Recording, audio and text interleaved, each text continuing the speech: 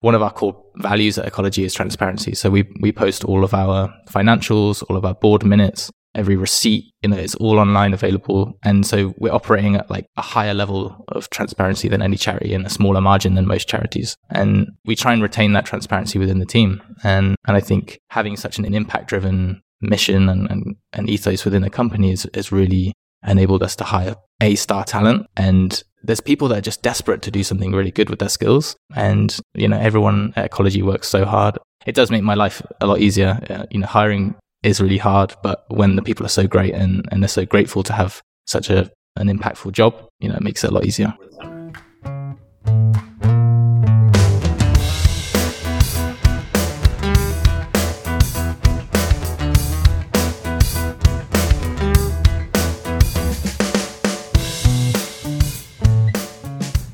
All right, everybody, welcome back to Founder Vision. I'm your host, Brett Kistler, and today I'm here with Alex Price. Alex is the CTO of Ecology. How are you doing, Alex? I'm doing really well. Thanks, Brett. How are you? Yeah, doing very well. So tell me a little bit about Ecology, and then even more importantly, and perhaps more deep, what brought you to the journey that brings you to caring about what you're working on with Ecology? Yeah, so Ecology is a social enterprise based in the UK here.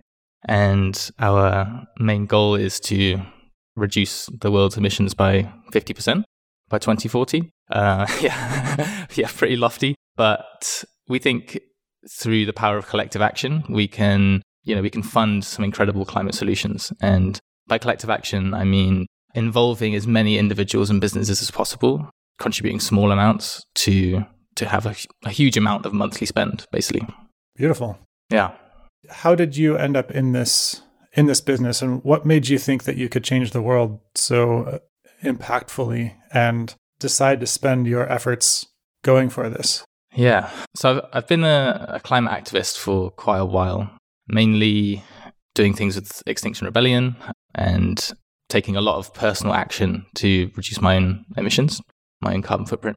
And through that and a previous startup that I was working on, I was approached by Elliot, who's the CEO of Ecology, and he knew that I was interested in this stuff, and he said, look, I've got this idea. What do you think? And I unfortunately ignored his email for about 3 months, I think. And eventually when I got around to reading it, I was like, oh crap, this is amazing. I'm going to basically drop everything that I'm doing and start it, because it was an opportunity that was too good to miss. I really wanted to do something with my technical background, my software engineering background. And yeah, this was the pitch that Elliot gave me, was too good to miss. Nice. And so what about that pitch resonated in you? And what in your life has brought you to the point that it would resonate in such a way? Yeah, I think it was just so simple. I think the best ideas are often the simplest. And he just said, for the price of a coffee and a croissant a month, you can offset your emissions and plant 140 trees a year. And I just thought, wow, I didn't realize climate action was so affordable. And when you look at how many people, especially in the Western world, have that much money, to spend on a coffee and a croissant, some people spend that every day. Hopefully we can convince them to part with one of those a month and really make a massive change. And if we can scale to the size of Spotify, we can reach our goals in terms of reducing the carbon emissions of the world by 50%. Sorry. So talk to me a little bit about the ways that money would be deployed in reducing carbon emissions, because my understanding is that you can't just plant trees or just purchase carbon offsets. There's a complex network of carbon that is being released that needs to be reduced in its release, and then there's a number of solutions for sinking carbon, and of course we require a mix. And how is Ecology approaching that? Yeah, so right now, we are focusing on verified carbon reductions and tree planting that we don't count towards any carbon emissions reductions. We call that kind of future planning, and offsets and carbon reductions are kind of verifiable today. And the plan is to do that until we have so much money that we can start throwing future tech, carbon sinking in various different ways. So there's a multi-phase plan, and we're just at the beginning of that. So there's many avenues to go once we reach a bigger scale. So what makes it climate for you, that this is the thing you're working on personally? Yeah, I think it really encapsulates so many of the things that I see that are kind of broken in the world. So in terms of like emissions of meat, like mass meat production and, plastic pollution, and so many of these problems that are so prevalent right now kind of come under the umbrella of climate as well. Like if you solve those problems and you solve climate problems, then kind of doing them all at once. And the other part of ecology that's really cool is that we educate our customers on how to reduce their own emissions. So we're not just about like set it and forget it. We're also about reducing your own footprint. And so much of that can be done through quite simple changes. And I made those changes a long time in my own life. And I really think that there's not a sacrifice. That's kind of how it became such an obvious kind of path for me. I didn't feel like I was missing meat. I didn't feel like I was missing flying. There are just like alternatives that you just get totally used to and you don't miss out, and so, yeah.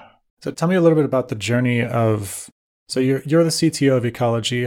What size is the company now and what size was it when you joined? Yeah. So for the first 6 months, it was just myself, Elliot and Lucy, the 3 founders. And now we're at 31 as of this week, I think. We doubled in headcount last quarter after our first investment round. And yeah, we're continuing to scale really rapidly now. And that's partly due to the way we, like the very early decision to not be a charity. We got like a very, like quite a few emails at the very beginning, like, oh, why aren't you guys a charity? You seem like a charity. We just were like, this is too big of a problem to scale like a charity scales. Like we have to blow up, right? And we basically become a unicorn, but with an impact driven model. And so yeah, we're social enterprise, B Corp pending, but for profit, and that allows us to take on external investment from VCs and hyperscale, hopefully. Tell me a little bit more about that, about the financial sustainability of the business. How are you bringing in this like coffee a day and applying it towards carbon credits and towards planting trees in a way that is profitable, in a way that also feels good to the efficiencies of people who are wanting to be paying their money to help the environment? Yeah, because when it kind of boils down to it, our core model is basically being a middleman, right? So we take people's money and we distribute it to the best climate action. And we have to do that with a really slim margin, which it's been difficult at times. We have a 15% markup on the emissions reductions and the trees that we plant for people. So, but there's a lot in the pipeline. I'll just say that.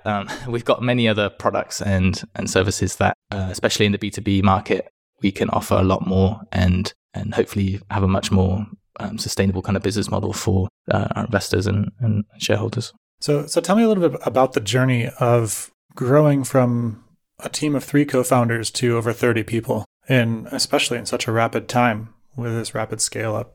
How has that been for you? It's been a whirlwind. Yeah, it happens really, really quickly. We just had our quarterly meetup because we're fully remote team, so we try and meet up at least once a quarter. And having 20 odd people there, and after a few drinks, they're coming over and they're saying, "Oh, you've created such a great company. You must be so proud," and all this stuff. And I'm like, I don't even know what happened. I was just like hustling away at the computer, and suddenly there's all these people that kind of like are employed by me. And so, yes, it's just been a real emotional journey. I've just started with my first like proper mentor, who's going to hopefully help me continue to be a really valuable CTO as the company scales to 100, 200 members of staff. But up until that time, like I think we've really focused on hiring really great people and creating a leadership team that is really supportive and transparent and honest. And that's one of our core values at Ecology, is transparency. So we post all of our financials, all of our board minutes, every receipt, it's all online available. And so we're operating at like a higher level of transparency than any charity and a smaller margin than most charities. And we try and retain that transparency within the team. And I think having such an impact-driven mission and ethos within the company has really enabled us to hire A-star talent. And there's people that are just desperate to do something really good with their skills. And, everyone at Ecology works so hard. And, it does make my life a lot easier. Hiring is really hard, but when the people are so great and they're so grateful to have such an impactful job, it makes it a lot easier. Yeah. You mentioned bringing on a mentor, and I'm curious what aspects of mentorship you look for and what you're looking for in a mentor, and also what personally you want to work on with a mentor? Yeah. I'm quite clear on my weaknesses and where those lay. So I'm always focused on improving those bits. So my mentor has a technical background, has always been a technical lead of big companies, but he has a business mindset. He always looks at the bottom line, looks at the return on investment, those types of things. And those are things that I will typically glaze over because I'll be too focused on the mission. It's like, I want to build the best product ever. And he is like, well, can we afford to do that? Can you, and so it's good to have that person to bounce back and to really ask me the difficult questions. And so, yeah, I think just focusing on my weaknesses, I think that's the kind of key ingredient for sure.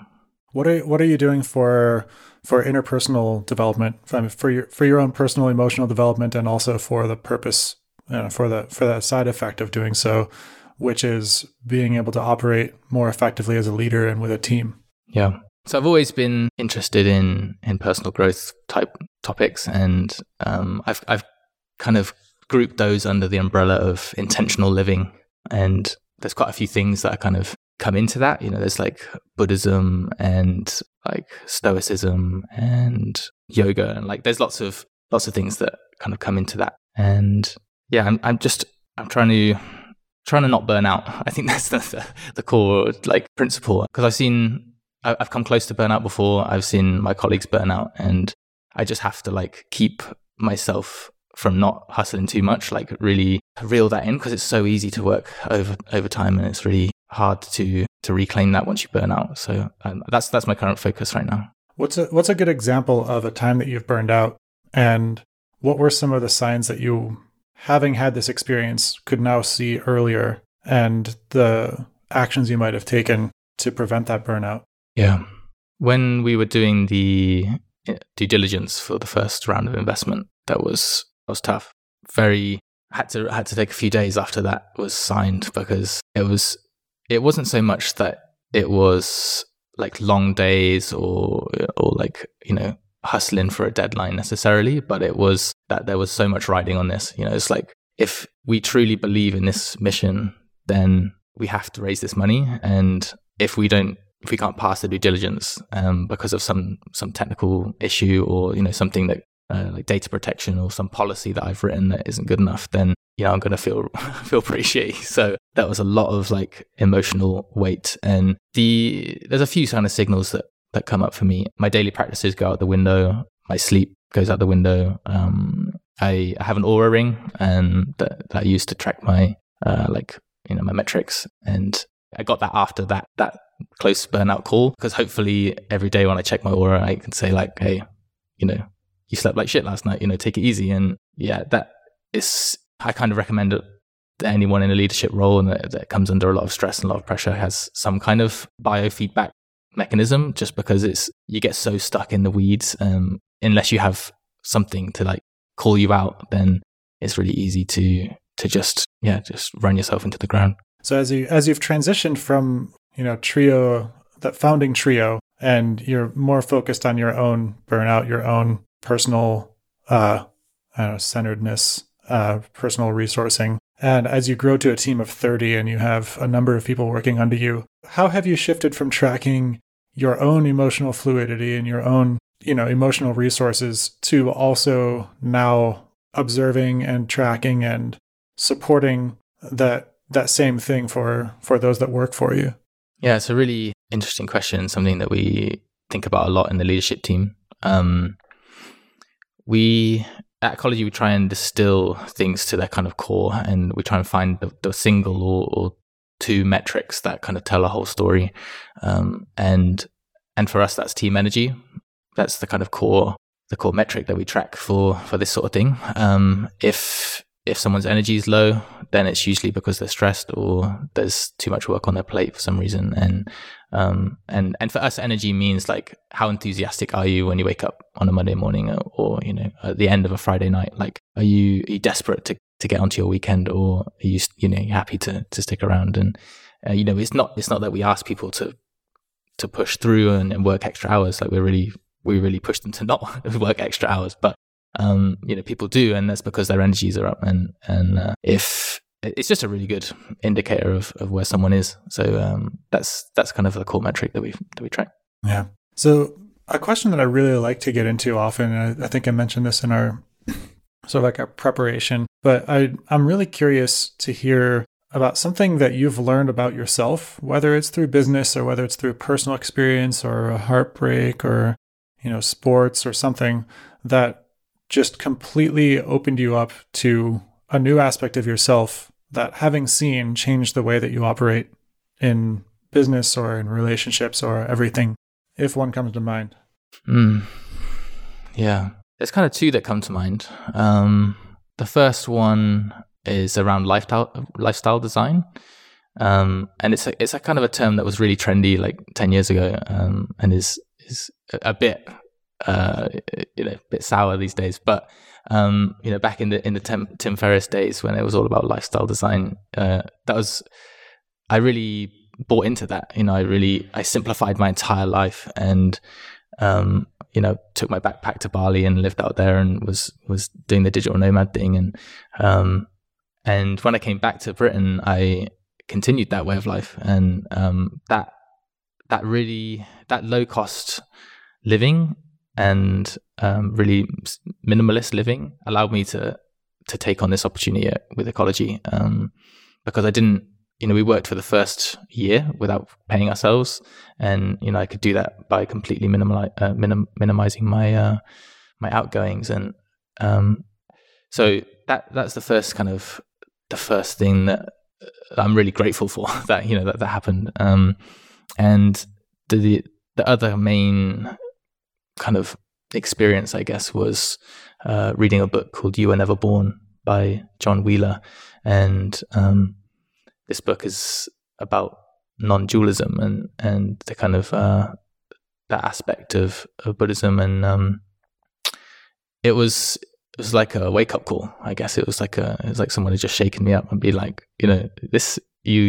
everything is just consciousness. You're just everything is appearing in consciousness. There's no you. There's no there's nothing going on that isn't just an appearance, and that. I don't think it translates directly to my work, but it has given me an outlook and a space to make good calls, like all the way along until where I am right now. It's given me clarity. It's given me space to make strategic decisions, and it's what like most of my daily practice is kind of based around, and I kind of lean on that for sure. Yeah, how does that non-dual practice or that non-dual contemplation, how has that impacted your view of global issues such as climate and global coordination problems across all of humanity that we all need to address in some sense together or in some interlocking network of special interests that somehow complexly achieves harmony of some kind? I think the most obvious one for me is that there's nothing special about my existence and my outlook. I view myself as a viewport to the universe witnessing itself, and that can sound quite vague and hippie if you like, but that's, if you really distill what's going on, then you realize that everything, like, we're all the same. We're all made of the same stuff. We're all ephemeral, we're all going to die. We're all, we were never born for the last however many years before we were born. And those, like, that level of understanding for me has enabled me to just be totally compassionate with everyone and everything that I see. And, that led me down a path of veganism for the last 5 years. And, it's led me to, the kind of the aching of the global south and how they're going to be affected by the climate crisis and kind of mass migrations that are inevitable. Like, there's a lot of pain that comes from that, but a lot of energy and a lot of drive that comes from those things too. And it's really what wakes me up in the morning, and just, not thinking that I'm better than anyone. And, whether that be an animal or a rock, it's that's kind of at the core of it. So it's something that I like to ponder, which is when we do work, that internal work or non-dual contemplation, and we reach a place of just recognizing that we are a part of a system and that there's nothing special about us, but there's everything special about us, and it's both and we reach this place of compassion and understanding, even for those who are acting against what we perceive to be our own interests.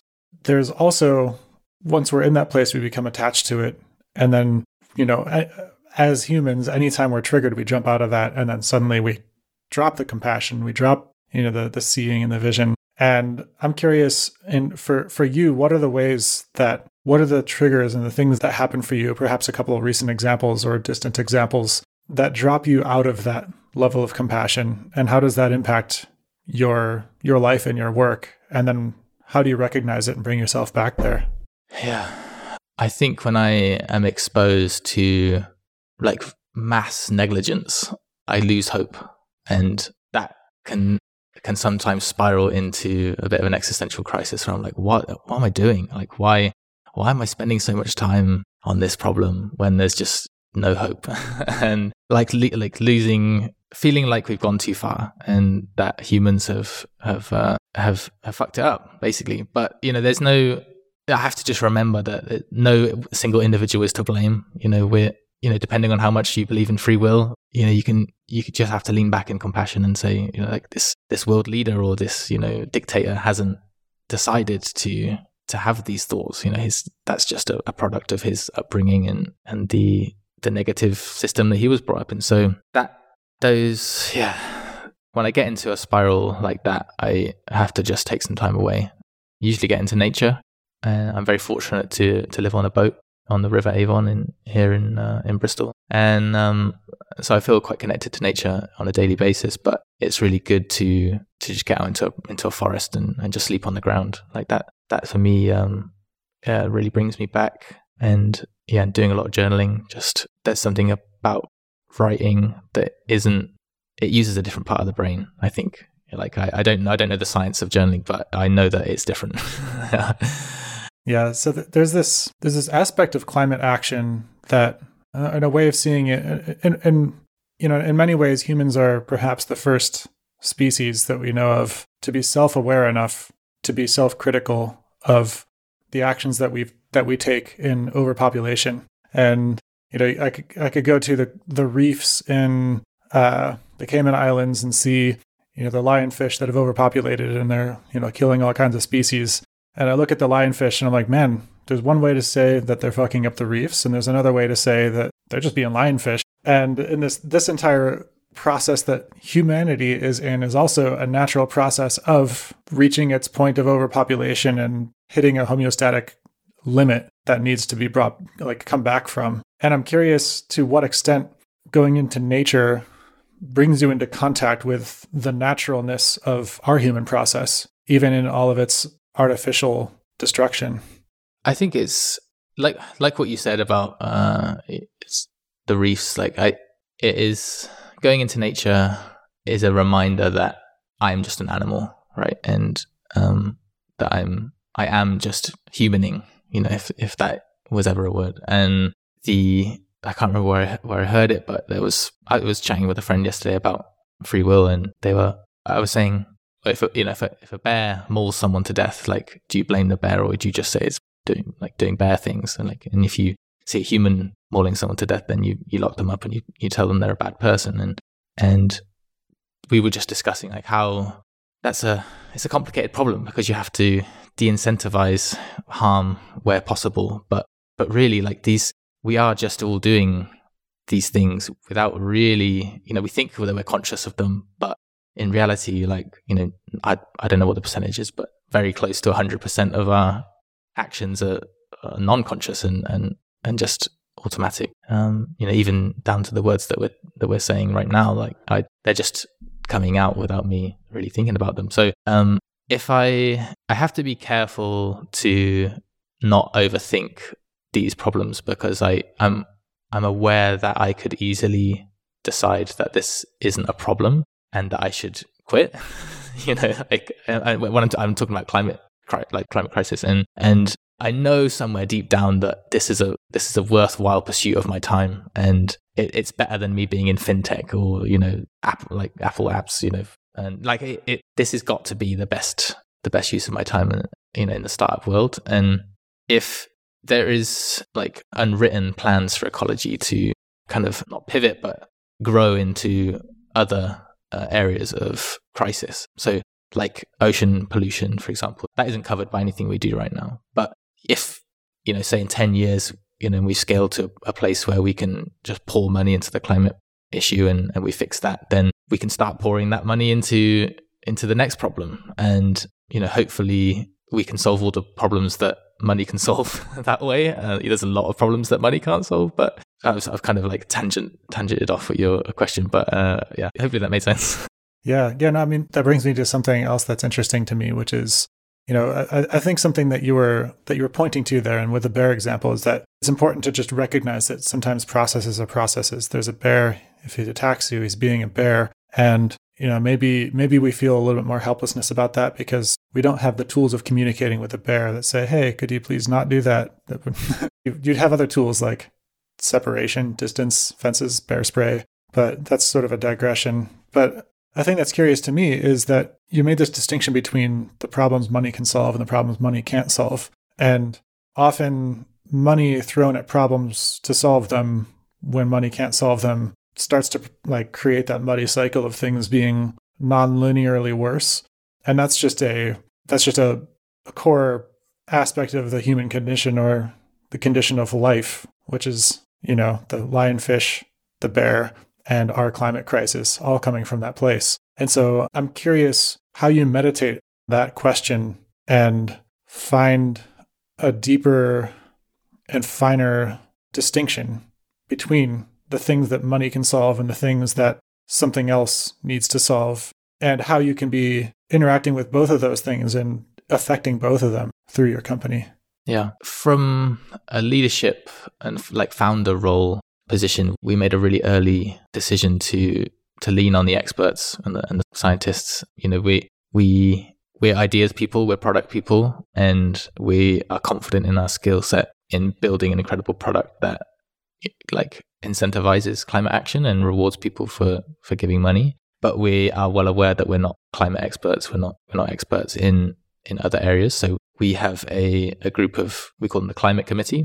I'm not sure how many people there are now. It's growing quite quickly, but they are people that we pay for their time, and they've been sourced from around the world, and they have different sets of expertise. But we go to them with every question, every project that we support goes through them and is verified by them. So it's if we were to tangent into a different area, then we would create a new a new committee, for that topic, and just trust that the kind of groupthink does the right thing.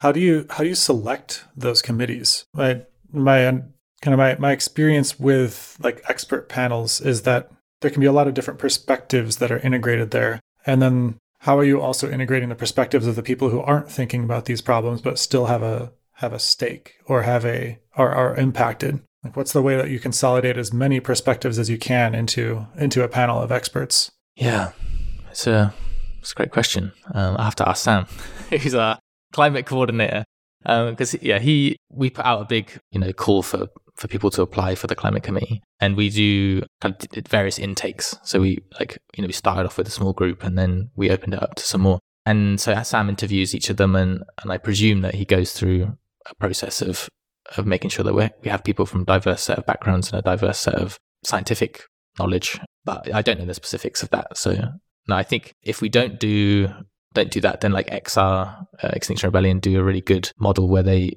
make sure that they have representatives from every single group, and they don't have to be experts. They just have to have an opinion. And I think that would be a great model to grow into if possible. Right. So we're getting kind of close to our time here. And so to wrap this up, what does ecology look like in 5 years if it exceeds all of your expectations? And what does your role look like in both ecology and in the climate space? Yeah, if we can hyperscale like we want to, then basically everyone in the West, at least, that can afford to contribute some money per month to these issues will be doing it through our platform. The platform will be very rewarding and social in many ways, and that pool of money can be distributed to the best places, and rather we're going to probably quite quickly run out of verifiable emissions reductions.